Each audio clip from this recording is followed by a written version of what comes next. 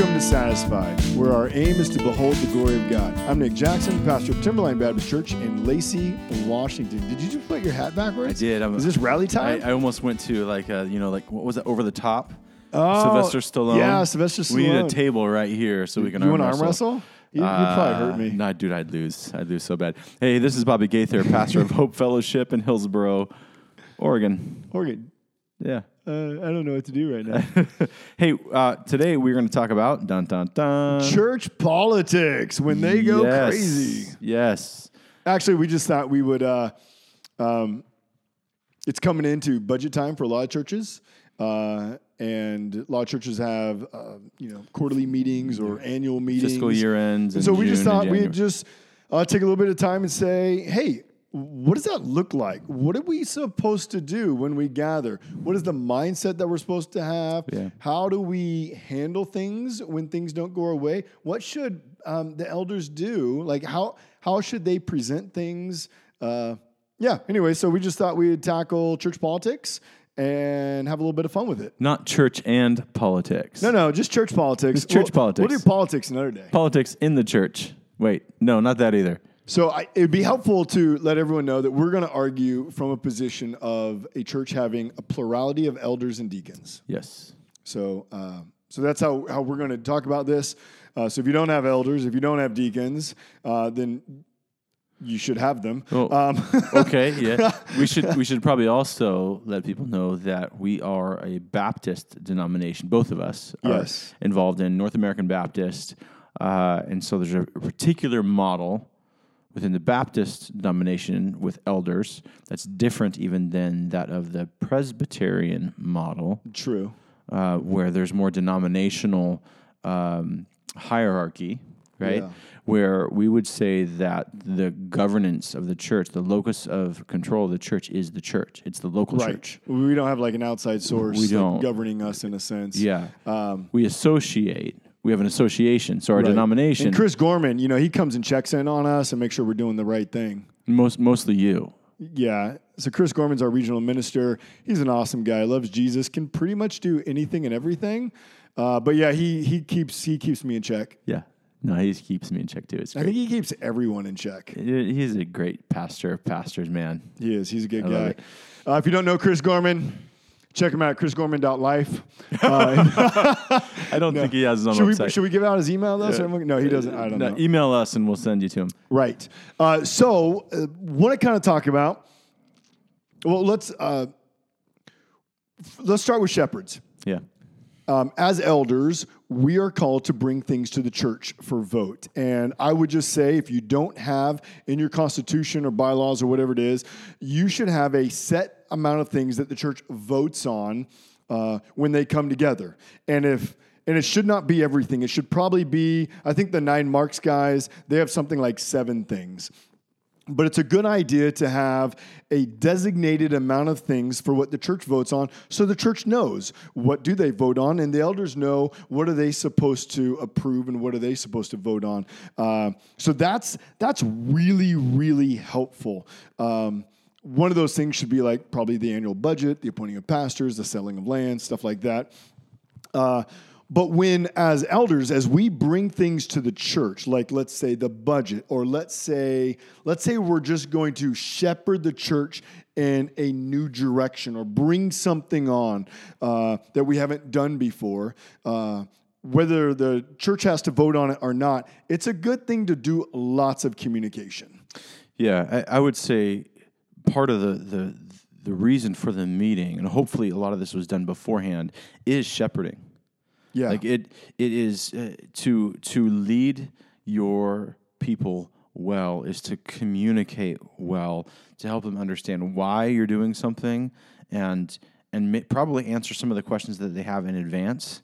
But here's what I would say: unless you're proposing the idea, or should I say, proposing the pondering of an idea, you should let your body know. The body should know, or have an idea of what you're asking them to consider if you're going to vote before that Sunday or before that meeting. I would say don't present new things, especially if they're supposed to vote on it, ever on that day. Yes. So I'll give an example. We're actually moving towards having deacons. For a long time, our church hadn't had deacons. They had some other roles. And so we're moving towards deacons. So what we did is we've talked to a lot of people about it within our church, and there's been a good vibe just about that. Everyone seems very willing to move forward on that. So we had a church meeting where we told the church ahead of time in an email and from the pulpit, we're going to gather. We want to talk about doing some changes on things. We want to talk about just the possibility of moving towards deacons. We didn't say, look, this is what we're doing, get on board. But we said, hey, we want to talk about it. We want to wrestle through it with you guys. So we got together. We talked about it. The church was very much on board. So we said, hey, if we're going to move in this, we're going to need to change the Constitution. And so what we did is we wrote a draft of the Constitution, and then we gave that to the church in an email. And from the pulpit, we said, hey, we sent this to you. We want you to look at it. We didn't hand out the constitutional changes and then vote on it on that same day. So what we've tried to do is, like, through this whole process, is bring things up prior to the church and then say, we want your feedback. If you have any questions at all, please meet with us. And go ahead. Well, I think part of what we're getting at, and maybe we need to narrow it down a little bit more, is the fact that church meetings like this are both administrative. Like, there's a true administrative purposes to it, but it's still shepherding as well. Yes. So how do you do well both? How do you do both well? Well, and I think we need to realize when the body gathers, I mean, that should be a time of celebration. We should be celebrating what God has been doing. We might need to talk about some difficult subjects. But overall, I think church meetings, we ought to be celebrating the direction of what God has done, about the affirming of either new members or certain things like that. But we need to be very aware that Satan loves to cause disunity. Yeah. And as a church leader, don't ever walk into a meeting thinking everything's just going to go right. Yeah. Satan wants nothing more than to throw a wrench in your meetings. And so if you're not an elder, if you're not a leader in your church, and when you go to a church meeting, one of the things you should be doing prior is praying for unity, praying for peace, because Satan wants to pervert our desires. He wants us to fight against something. And I mean, I have been in church meetings where I can say there's been a level of tension at times that's probably wasn't super healthy. I've been definitely in church meetings where we haven't agreed, but they've been great. Like, we don't always have to agree on things. I have not been a part, but I have heard a multitude of stories of churches where, man, there's like knockdown dragouts, where there's actual fist fights, where there's verbal fights. I haven't seen the fist fights. I've seen the verbal fights. The sad thing is, that's a reality that happens in so many churches. Yeah. I don't even know what I'd do if that happened.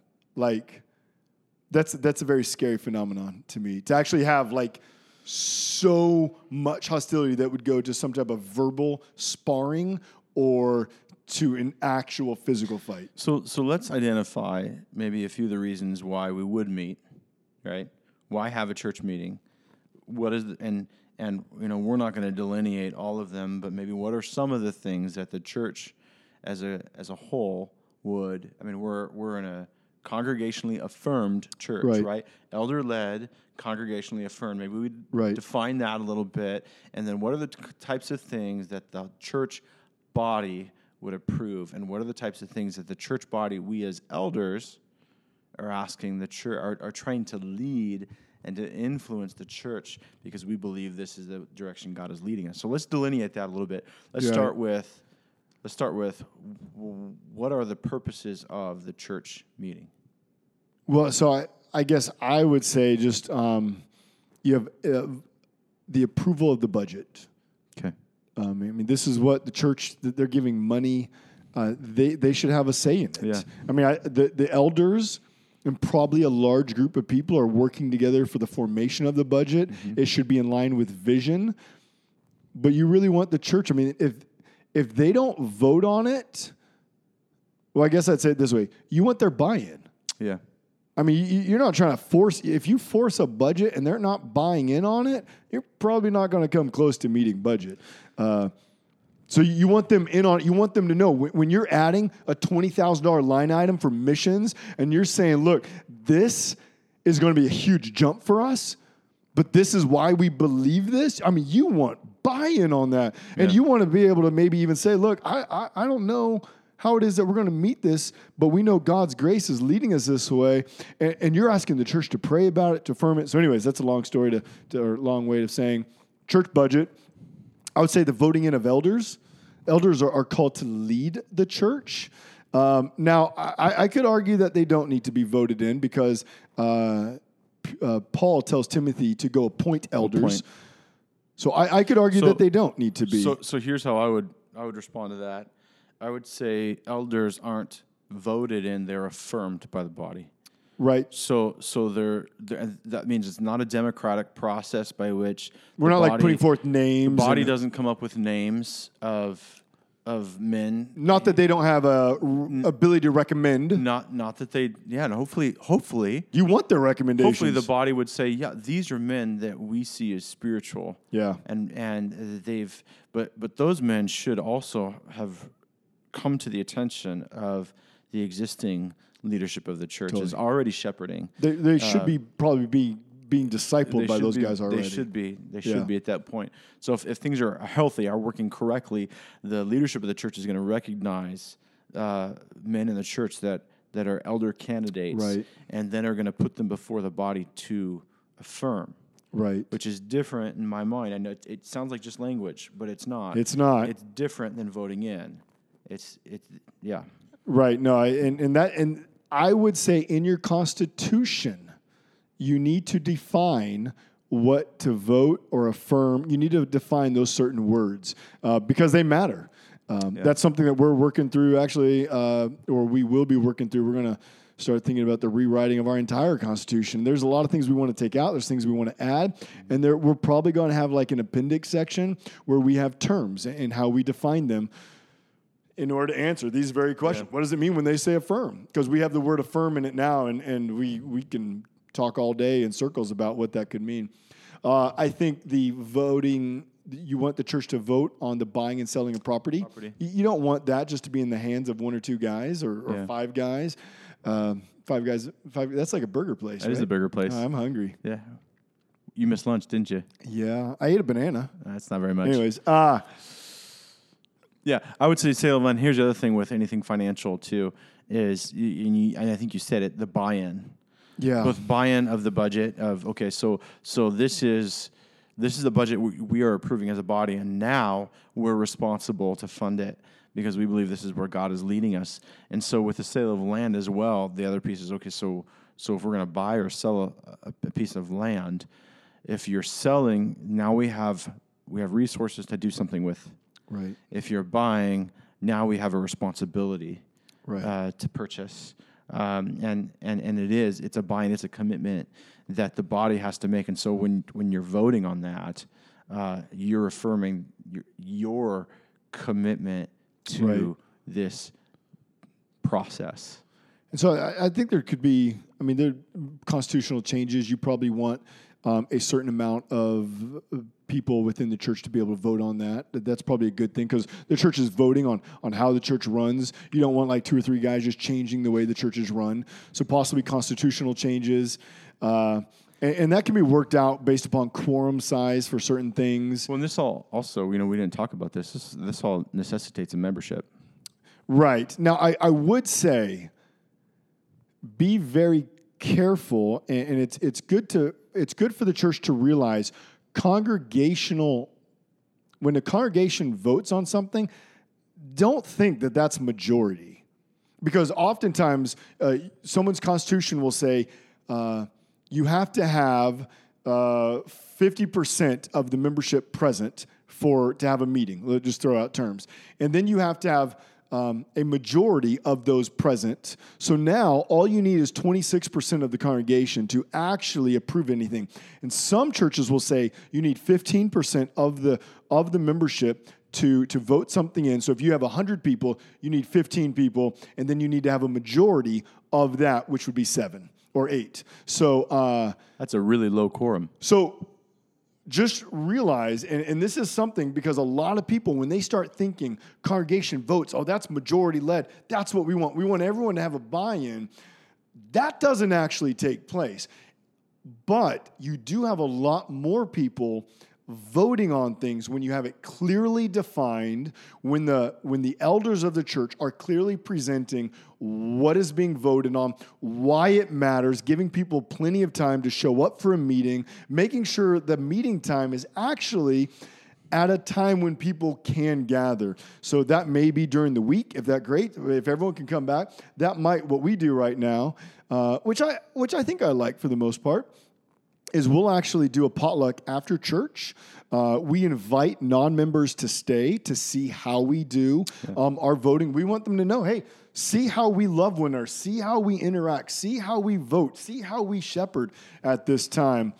And so we do it right then, which that has proven to probably be the best way to have a majority of people there. Baptists and potlucks, man. We love food. You can't separate the two. Yeah, it's true. So we have church budget, property, constitution, elders, calling and dismissal of a pastor. Okay, calling and dismissal of a pastor. Which that could fall into elders. My mind blanks. I think we have a few other things in our constitution. I think I said earlier, like 9 marks. I think they listed 7. Yep. Those are the main. Yeah, those are the main things that the body is going to vote on. I mean, and there's probably a few more, but whether it's, I think along with the Constitution, would your church affirm like the doctrinal statement if you were to change that? I think so. Okay. I think that'd be because, I think that you have the church. This is what, when the church comes from membership, every person that is joining the church is joining based upon under that charter, the doctrinal statement. Yes. And what is going to be taught at that church. So if a change is going to take place, I would definitely say that would need to come. That's a good one. That's good bringing that up. Yeah. When it comes to what the elders can do apart from the voting of the church, I think there's a lot, especially when it comes to vision and planning for things in the future. There's a lot of things that the elders are just going to be doing. I would say this, though. What takes place in elders' meetings, a lot of that needs to be communicated to the church. The church needs to be in on those things. So rather than maybe coming up a list of things of what the elders do and don't do, that may be helpful. But what I would say is, like, if the elders are going to make a big change in vision, you're going to want to bring the church along in that process. So I would say have meetings with the church, but make sure everyone knows the purpose of the meeting and make sure everyone knows there's no vote going to be at this meeting. We just want your opinion. We just want to know where you're at. We want to present some things to you, wrestle with some things. Well, meetings here's the thing, meetings are necessary, and they're not always efficient. Efficiency, especially with church meetings, is not the highest value. It is a value. Like if we're just sitting there spinning our wheels around the same thing over and over and over again, that's going to bore a lot of people. It's not. Right. I mean, you're not going to get anywhere. It's a value, but there's a lot of things worked out in meetings relationally, right? Like the vision, like people who are going to have questions about the vision, or you or another elder explaining this is where we're going and this is why. Well, and one thing that comes up is their objections. And it's not even, that's not even I don't mean that like in a bad way, like they're against maybe what the elders are presenting, but maybe they bring something up that questions a decision and the elders go, we didn't even think about that. Yeah. That's a great time to affirm that person. And that's a great time to say, you know what? Man, we haven't thought about that. We need to go back to the drawing board on that. Mm-hmm. Or maybe say, well, this is why we've chosen this way, and we're going to go forward this way. So that kind of leads us into a possible title for this podcast. when church meetings go wild or church meetings gone wild, because it's how those objections Yes. are addressed inside the church meeting So that can derail the church meeting. So I have the blessing of being a part of an amazing church that there's a great deal of love for one another. So almost every single meeting we've had has been pretty phenomenal. There has been a couple times where there has been some objections raised where I would say there's some tension that's brought in the room that definitely makes people kind of go, ooh, this is getting uncomfortable. So I think maybe how do we avoid that? One, if you have people in your church that they just feel like they need to speak about things and they're always going to question things and it doesn't always come out well. So you should also rephrase that, or we should answer this next. If you are one of those people. Okay, yeah. So, but if you're one of those elders, or if you're an elder, you shouldn't be an elder, meet with those people ahead of time. Yeah. Meet with them because you want to answer those questions prior to a meeting. Not because you don't want them to speak in that meeting, but because you want to protect the rest of the church and protect the unity of the church. Because we must remember, we as a body of believers are to demonstrate the unity that we have in Christ. Our interaction with one another is supposed to demonstrate peace and love. That does not mean we agree, but it does mean that when we do disagree, we do so also in love. So I would say if you're in a meeting and you do raise up a question that does not get answered the way you like, you need to greatly pray and discern what your next step should be. And I would say silence should probably be the default.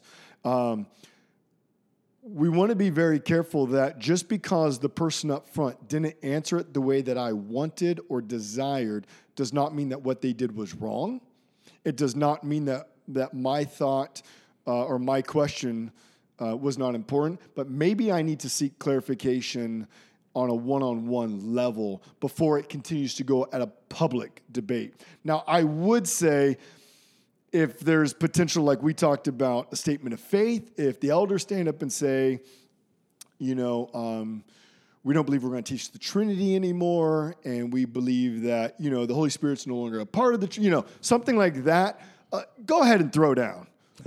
like gloves off. Like, someone's going to the morgue on that one in a sense. You know what I mean? Like, that's going to be, really big. But I would say majority of the times that we disagree in a church, it's going to be over detail-type things. That's a hill to die on, yes. Right. Majority of things are not hills to die on. But the way a Christian dies is much different than the way the world dies. Right. So okay. So, wait, hold on. One more thing before. Right. Remember this, at a church meeting, you cannot get into the details of everything. If you do, you will have lots of division because the deeper you go into the details, the more opinions will come up. Majority of those things have to be worked out probably among the elders and probably within conversation with individuals. It's at the group when you come together at a church meeting that you need to keep the meeting at a certain vagueness, or I don't want to say so that, here's at a certain general level that everyone could participate in. Here's what I would say, and maybe this is a good analogy. The church is going to see the vision of the church at a 50,000-foot view. Good point, those meetings, okay? The elders are going to see it as at a 20,000-foot view. The lead pastor and the staff are going to be on the ground. So the on the ground, all those details, little small minute decisions of how we run a barbecue is going to be. Is it propane or is it charcoal?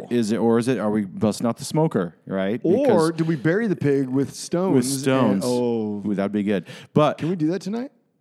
No. But you got to understand, like at the level of actually carrying out some of those details, the body as a whole, shouldn't be arguing every point. The elders should have some oversight over that, but there should be some trust in the deacons to carry that out. Right. All right. So you got a 50,000, 20,000. No, that's a really good way to look at it. Ground level. And if you're coming to a meeting as a member, well, really as anyone, do not try to make ground level decisions at that meeting. Yeah, you can't. Like, you're just not, it's not possible. And I think that's where most of the division comes apart. I don't think anyone has a problem. Like our church, we just made a committed decision for supporting pastors in India who are reaching unreached people groups. And so we got the whole church behind it.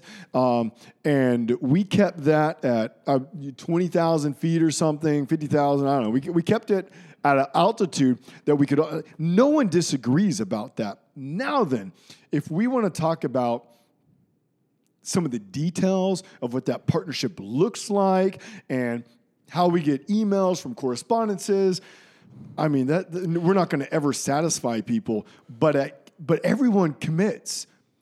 This is exactly what we need to do. We need to reach unreached people groups. We're going to go here. This is what we're going to do. Everyone's on board. Now you trust your elders and maybe other leadership staff who are going to make sure those details get carried out. And if you have questions, those are probably really good, valuable questions, but to handle on a one-on-one basis. Yeah, and there are things that people in the church are going to have opinions about, even big picture things.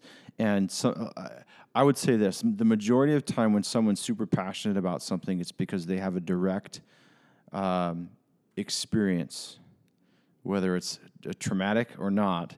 They have a direct experience that affected them. Yeah. And that probably also skews their perception of reality, both of what possibly could happen or what has happened. Right. And so that's good to keep in mind, is, you know, when someone's particularly passionate about you doing something a certain way, it's probably because of a past hurt. Yeah. It's probably because there's some baggage in their past, and we all have baggage. Which is really hard to shepherd in front of 100, 200, 300, 400 people. Yes. Because that person's emotionally charged. Mm-hmm. As an elder, you're trying to maintain peace, unity. Yeah. It could just be very, very hard. So here's what I've seen, because I've seen the knockdown dragouts. I've seen the church splits. I've seen... I bet you'd be pretty good in that. You're pretty scrappy. No, I'm not. I'm really not. I weep in the back. That's what happens with me, right? So here's what I've seen that's been helpful. I've seen church meetings begun or having that begin with worship and admonition of the word. I see church meetings that begin with prayer and song. I see worship or church meetings that begin with. I'm thinking of Colossians 3. I think if we were to, in fact, at our next church meeting, if we were to have anything that we know is dissentious, we'd probably encourage our body with this. I'll just read it. First, Colossians 3. If you then have been raised with Christ... Is that First Colossians 3? Sorry, Colossians 3. I said 1 Corinthians, I meant Colossians. If you have been raised with Christ, seek the things that are above, where Christ is, seated at the right hand of God. Set your minds on things that are above, not on things that are of the earth. For you have died, and your life is hidden with Christ in God. When Christ, who is your life, appears, then you also will appear with him in glory. And then he gives a charge to the church. Put to death, therefore, what is earthly in you. What happens when there's dissension in church meetings? What's earthly in us is rising up, typically. Our flesh is rising up. And, of course, he lists sexual immorality, impurity, passion, evil, desire, covetousness, which is idolatry. On the count of these things, the wrath of God is coming. He continues, don't lie to one another, put away malice, put away anger, put away slander, obscene talk from your mouth. That should not come out in a church meeting if we're going to... Which means when the church meeting is over and things didn't go your way, to use that kind of speaking, you don't go in the parking lot and then have the second church meeting. No, the meeting's over, right? At that point, if there's more to be discussed, man, find an elder, find your pastor, set up another meeting, pray, go home, pray about it, but do not lie to one another, seeing that you have put off the old self with its practices, and then you put on the new self, which is being renewed day by day. And then he says this, put on then as God's chosen ones, holy and beloved. This is how we're supposed to conduct our meetings. With compassionate hearts, with kindness, with humility, with meekness, with patience, bearing with one another, because people are going to have different opinions. That just right there, bear with one another. Bear. And I would say, if you're both ways, I'll first say, if you're a member, your elders have been appointed, have been voted on, affirmed, or however, by the church. They are men of godly character, not perfect, but godly character, who are calling to lead. Doesn't mean they lead perfect, but they've been called to lead. So when you disagree, give grace. Realize that maybe they didn't say something right. Maybe you didn't hear something right, but give grace, seeking to understand them. And I think as a shepherd, as an elder, when someone disagrees, don't think, oh, man, they're against me. Realize I didn't say something right. Maybe I didn't hear them correctly. And then seek that, that relationship on one-on-one. We need to make sure we're going to one another. Satan wants more than anything for that division to breed within our hearts a spirit of slander, of gossip, of anger. And we need to be aware of that. I mean, that is broke. There's so many churches that are closed today because when they come to meet, there's anger and there's slander that takes place, there's divisiveness because they're not doing what you just read, taking off and putting on. Yeah. And these often are really good people, but they're coming with a different mindset when they're coming for the meeting. And so as a church, we need to equip. How do we come to meetings? See, there's this understanding that when I go to a meeting like this, okay, now it's time to put the gloves on and fight for what I want. Right. And that's not what a church meeting is supposed to be about. It's supposed to be about in unity. How do we pursue? How do we follow Jesus? You're not following your elders, you're following Jesus. Right. That's Paul says, follow me as I follow Christ. Right. It's not, you don't follow me, follow Christ. Let's go together. I mean, there is, you're following your leadership, you're following your eldership, but their pursuit should be Christ. And you should be believing that is their pursuit. And it doesn't mean that they're perfect. It doesn't mean that they're perfect. It means they're not elder perfect. Or the member. Or the member. And so here he says, where's it at? There I am. 14. If anyone has a complaint against another, forgiving each other. As the Lord has forgiven you, so you must also forgive. Your elders, your pastor is going to make mistakes. I make mistakes in how I address people.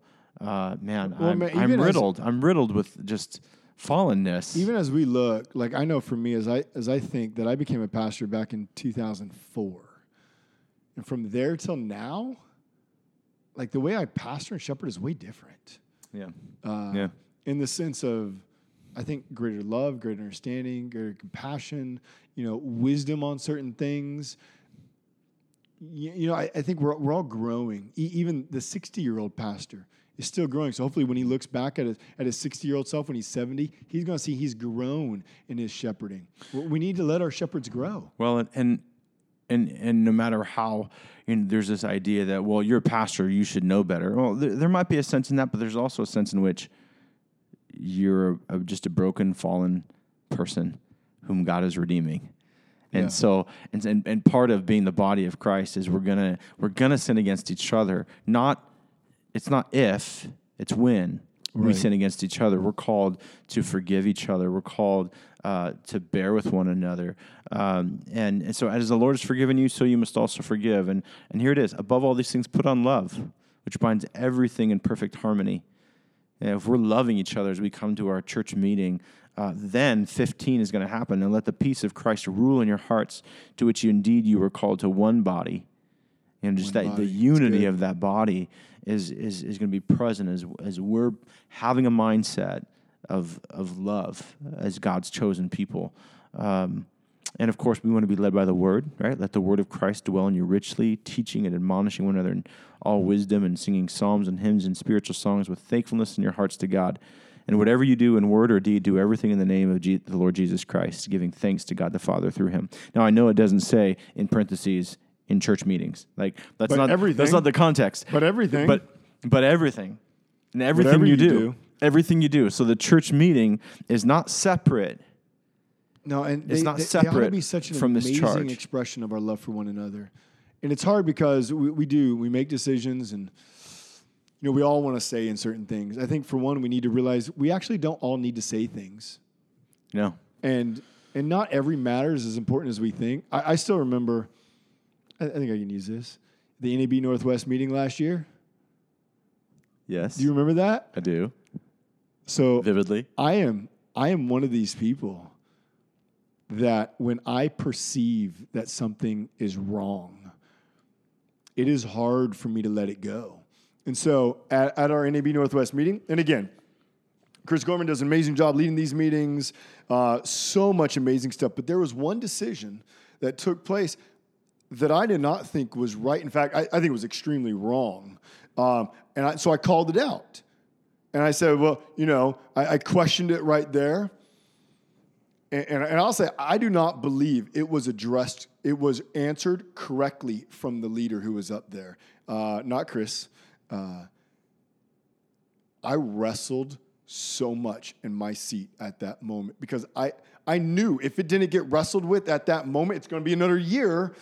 But yet I also knew that the way it was answered by the other person, that if I was to continue to press on to it, it was going to change the entire atmosphere of that meeting. I don't think that I could have changed that. Like, I think my tone would have come out, and it would have been, like, I was angry. And I think it was like a good anger too, but it was an anger that was definitely moving towards unrighteousness.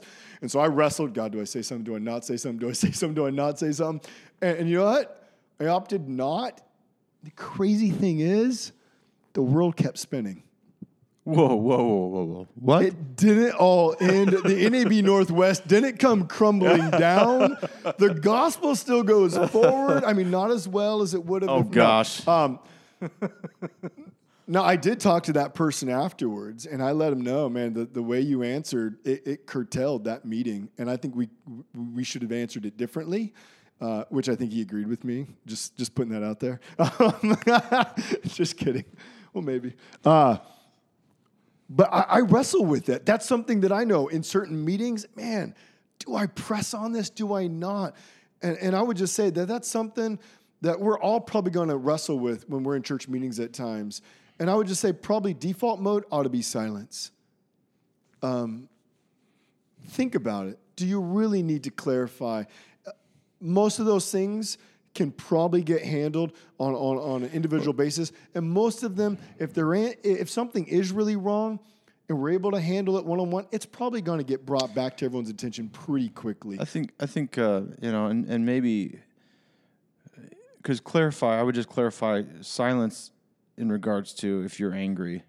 Silence, yes, especially if there's a great deal of passion moving up in you. Yeah, you need to sit on it. Yes. Because a wise man doesn't answer in haste. A wise man sits, thinks it through and lets anger go before he approaches it. Questions are good. Clarifications are good. I do affirm that. And so asking, so what exactly do you mean by that? So much conflict. Or so should I say, conflict can be averted. Negative conflict can be averted with clarification of questions. And even if you disagree, you can ask questions in a godly manner and still be passionate about what you believe and what your position is. But questions also give the other person an opportunity to process through what they're saying and what they're thinking. Our questions ought to seek greater clarification. And seek the best. And if there's a question of, do we actually agree with the person in front? Our question ought to first bring clarification that I fully understand that. And if there needs to be should we actually go this direction? Thinking through, how do we say that? I think so often, I don't know, for me, man, sometimes my tone communicates more than what I want. And I need to be very aware of that. Or sometimes the word choice that I use is not healthy. And I want to be loving. I want to be kind. I want to be compassionate. But sometimes, like you just said, it's not wise to always answer in haste. Sometimes I feel like I have to answer right away. When, you know what? Maybe I can wait a minute or two. Or I can always come back, 3 minutes later and say, hey, I know we just moved on. It took me a few moments to think about this. Can I ask this question now? Yeah, those are good things to wrestle with. Church politics, man, it's a necessary thing. As shepherds, we need to see them as good things, but they'll only be good things if we shepherd well. And I will say that Colossians 3 that you read, if you want to know what your meeting is going to look like, do you see that Colossians 3, the taking off of the old, the putting on of the new on a regular every Sunday basis? What is the fellowship of your church on a Sunday morning? If you don't have fellowship on a Sunday morning, if people come and they go within like 30 seconds of the sermon being over, and there's no hanging around, lingering, talking, don't be surprised if your meetings aren't the greatest. Build that fellowship. Build that time of community. Help people to love one another. And when you come into the meetings, you get to express that love. Yeah. Well, and I think here's the other piece to this is, we need to believe the best. Yes. That's part of it is we, whatever is true, whatever is just, whatever is noble, think on these things and not assume automatically, either as leaders, that our members, that their motives and intentions are wrong or ill. I mean, they could have trouble communicating just as much as we do, but also, back from the congregation to the elders to the leaders of the church to believe that there's the best intention is in mind here, even if a method and or an idea it will fall short, because it's quite possible, that the elders and leaders of the church would have ideas that God would, change at some point. That, yes, their direction was here for now, but there comes a point where, no, that isn't the best idea for us. So then we are changing directions. I mean, the Holy Spirit can speak through anyone, now, generally through His Word, and He leads His shepherds together, in unity. But we shouldn't think that God wouldn't speak through our body to us. Yeah, that's really good. That's all I got, man. That's good. Let's pray it up. Yep. Our Father, we come to you and we praise you for your Son, Jesus Christ, who has come and died on the cross for us. And we praise you that you did not leave church politics into some ambiguous question and an animal of something. But Lord, you've shown in your word that there's to be elders, that there's to be deacons. You've talked about how we're to shepherd, the character that we're to have, and the character that we're to demonstrate as members of the body of Christ. Lord, I pray for Bobby's church and my church. Lord, I pray for your church. Lord, your body of Christ, that we would love when we come together, that we would delight in our leaders, and as leaders, we would delight in our members. God, help us to love those we shepherd. Mm-hmm. Help us to love them. And when we disagree, God, may it be as iron sharpens iron.